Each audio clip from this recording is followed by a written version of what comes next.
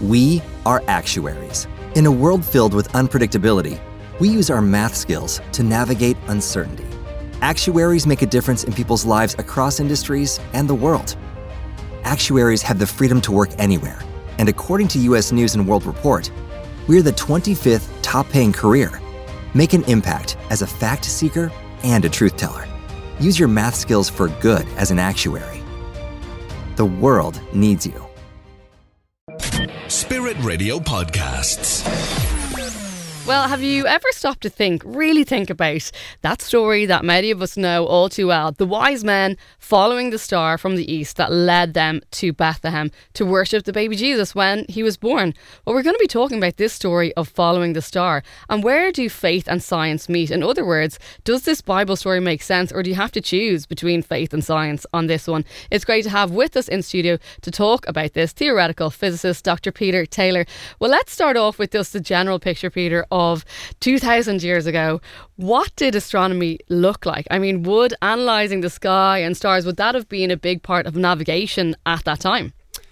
Yeah, good question. I think people would be surprised how advanced some astronomers were back then. So we know, for example, the ancient Greeks, so it's going back even further than 2,000 years ago. They were very good astronomers. They had very detailed star catalogues. They had reasonable models for the solar system. People like Eratosthenes is a famous astronomer. He was able to calculate to within a few % accuracy the distance between the Earth and the Sun, which is an incredible feat at that time without telescopes or anything like that. So people were good astronomers back then. They did pay close attention to the stars, to the night sky. And you can go back even further. I mean, you can go back to the Babylonians, for example, were famous stargazers. They had very detailed star catalogues also. Maybe the difference with the Babylonians is they were very interested in astrology. So they were, making these measurements, tracking what the stars are telling us. Yeah. But they were really trying to predict future events from the positions of the stars and the planets and the moons, etc. So these were probably the wise men in the Bible story. They were probably Babylonian astrologers. And that's probably, or maybe not Babylonian, but at least astrologers from Mesopotamia. It's interesting just the history of it, because one thing it points to, for whatever reason, in the past we were interested in the stars and still are. It's knowing that there's something greater out there than us, being fascinated with the universe. And that's been something that, I would feel it's kind of put in our innate human nature, because we know there's something bigger than us, kind of in our gut. But what about, and you started touching on it there, Peter, just the wise men that followed to find Jesus. They, as you say, they might have been Babylonians. What else do you think they might have been like?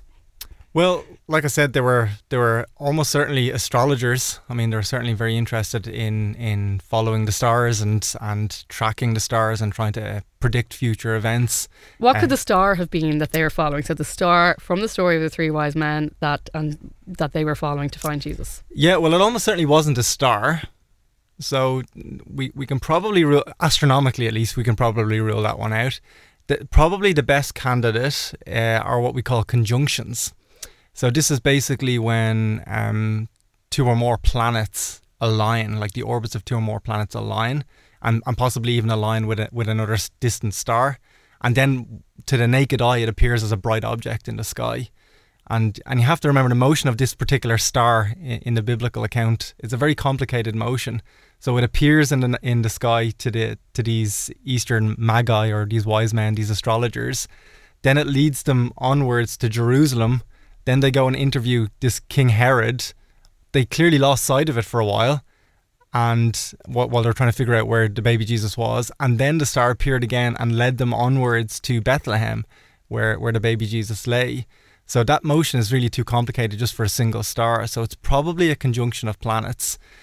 And the kind of interesting thing about it is, once you have that theory, you can actually test it, because the laws of physics are what we call retrodictive. That's a fancy word. That's my big word for the day, Peter. Yeah. So that's a fancy word, which basically means if we know the position and velocity of stars and planets today, we can predict with perfect accuracy what they were in the past. Wow. Even 2,000 years ago. So we could tell even to the hour and the minute where the stars and planets were in the past. So we can look back, we can run our simulations backwards and figure out where all the planets and all the stars were 2,000 years ago, and see if there are any good candidates for conjunctions. And is there a good candidate? I mean, when you think about that, the faith versus science narrative, the fact that you can do that is amazing. So where were the stars? Could there be a conjunction? Can the Bible story make sense to you? Do you have to choose between faith and science here? Well, there are actually a couple of good candidates. So let me tell you about a couple of candidates. So there's one conjunction that happened that was a conjunction with Venus and Jupiter. So the two planets Venus and Jupiter, and also the star Regulus in the constellation Leo. Now, if that wasn't good enough already, the star Regulus means prince or little king, and it happened in the constellation Leo, which means lion. And of course, we know that Jesus came from the tribe of Judah, and he was identified as the Lion of Judah. So I know that sounds maybe astrological. It sounds like I'm trying to make more of it than it is, but that is an interesting fact. And this star Regulus, the Babylonians actually attached significance to that star already. So they call that star Sharu, which means the king. So there's even an ancient star catalogue where this star is mentioned, and next to that star is that name is the description, the star at the heart of the lion. So there's lots of interesting things going on there. The problem with that candidate is when you run our simulations backwards, that conjunction happens at 3 BC, and that's maybe slightly off. Now the best date for Jesus' birth is not 0 BC or 1 AD or whatever people might say it is. It's actually 6 BC is our best guess for Jesus' birth. So there was a few years missing in the people who dated this thing first. So we think it was around 6 BC. We have a very good idea that Herod died at 4 BC. So Jesus has to be before that. So 6 BC is our best guess. So that date of 3 BC looks like it might be just about off. But there's another candidate that fits better with that date, and that's a conjunction of Jupiter and Saturn. So the planets Jupiter and Saturn align. Yeah. And they look like a very bright object in the sky, and that happens in the constellation Pisces. So this is probably the best candidate. That happens around 7 BC, that conjunction. So that might be the thing that these Babylonian astrologers saw in the sky and paid attention to. And is it plausible to use that the Babylonians see this conjunction, that it would have followed the path that you mentioned earlier? Yes, yeah. The motion of these conjunctions can look very complicated from our viewpoint on the Earth, because it's a conjunction of planets, and when you take into account the relative motion of the Earth and these two planets, it can look like that bright light in the sky can follow a very complicated motion, including standing still for a while or even changing direction. Yeah, so, and it's fascinating just to see that you can try and look into the history of stars. But just finally to ask you, Dr. Peter Taylor, in general, especially at this time of year where you get to have maybe more faith-based discussions with friends or family who haven't been to church in a while, how does your work, especially, as a scientist, inform your faith, and how does it enrich it and enrich the Christmas story?